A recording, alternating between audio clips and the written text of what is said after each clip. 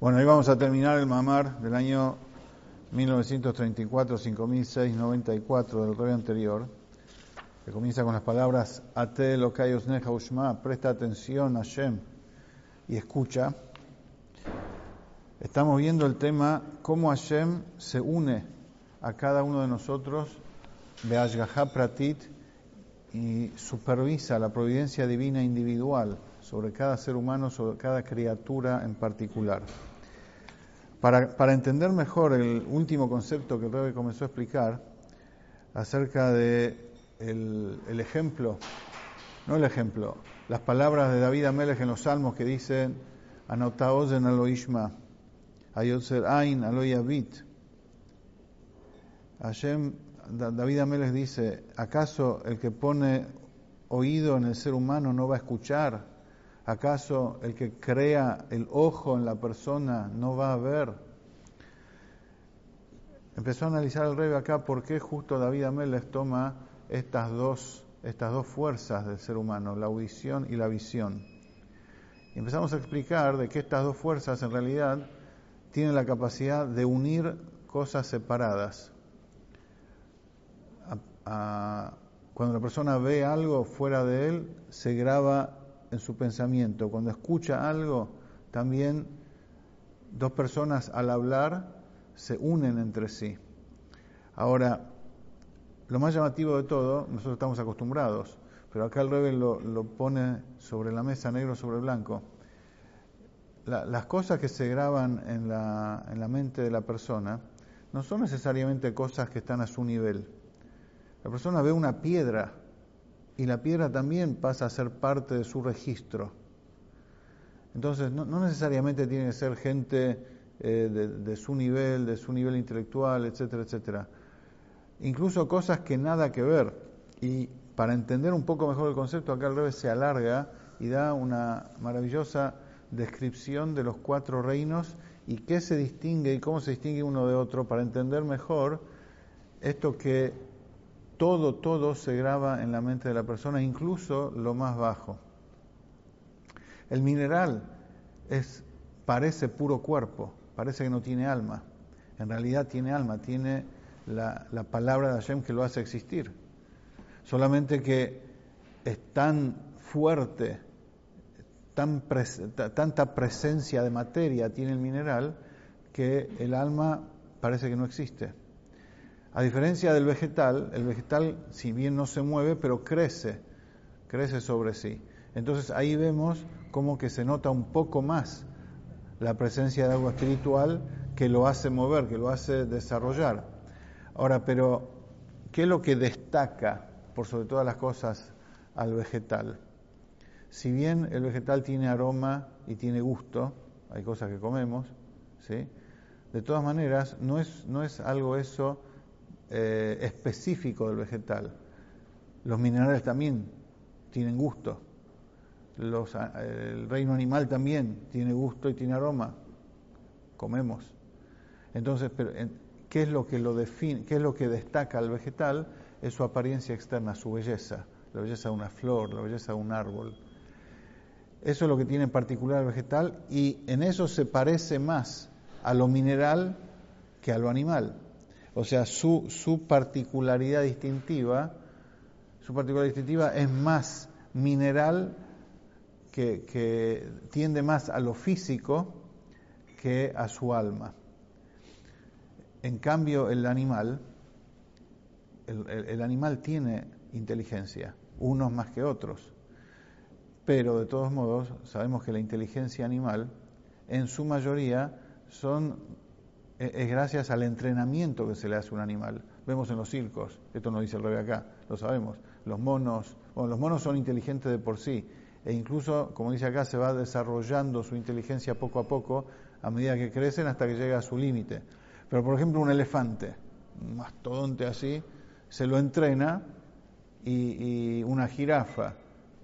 Hay ciertos animales que con entrenamiento responden a ciertos movimientos, y eso porque tienen cierto grado de inteligencia, pero esa inteligencia se desarrolla gracias al ser humano que lo entrena. Ahora, pero la inteligencia del animal, si bien el profeta dice, el toro conoce a su amo y mi pueblo no conoce a Dios. Esto leímos en la profecía de Ishayahu, este último Shabbat Hazon, ¿sí? Eso es simplemente es una reprimenda al pueblo judío porque el ser humano tiene inteligencia y el animal lo supera, que es una inteligencia limitadísima. Y sin embargo, el toro conoce a su amo porque tiene cierto grado de reconocimiento intelectual, y en cambio nosotros no conocemos a Hashem, no reconocemos a Hashem. Entonces, al revés, eso es para decirnos cuán bajo caímos con el grado superior de inteligencia que Hashem nos concedió y no lo usamos, ¿sí? Entonces, obviamente, en el animal entonces, si bien su parte física es importante, pero se reconoce allí más la presencia de un alma, porque hay cierto grado de inteligencia, como los sabios dicen que tienen idioma también los animales, entre ellos se entienden, los sonidos que nosotros escuchamos de ellos y parece que no son nada, hay idioma entre los pájaros. Shlomo HaMelech, el rey Salomón, entendía el idioma de los pájaros. Hay idioma, hay sonidos entre los perros, entre esto, entre el otro, o sea, hay idioma entre ellos. Entonces hay alma que se distingue en el reino animal, más allá de su predominancia física que tienen, ¿sí? En cambio el ser humano tiene un cuerpo, obviamente, pero obvio que lo que más importa en la persona es su alma, su inteligencia. Entonces, vemos dos extremos totalmente lejanos. Por un lado el mineral, que ni se nota que tiene alma, y por otro lado el ser humano, que si es un mensch, que si es una persona como corresponde, ni se nota que tiene cuerpo, porque el cuerpo en una persona normal, sana, está completamente sumiso y a disposición del alma. El cuerpo en sí es nada. Uno tiene que sostener y mantener el cuerpo en función de su misión en la vida, que es el alma, que está dada por el alma. Entonces vemos dos extremos, uno materia prácticamente al 100% y otro alma prácticamente al 100%, porque no se nota acá alma y no se nota acá cuerpo si cumplimos nuestra misión. Y sin embargo, la fuerza de audición y visión une a uno con el otro.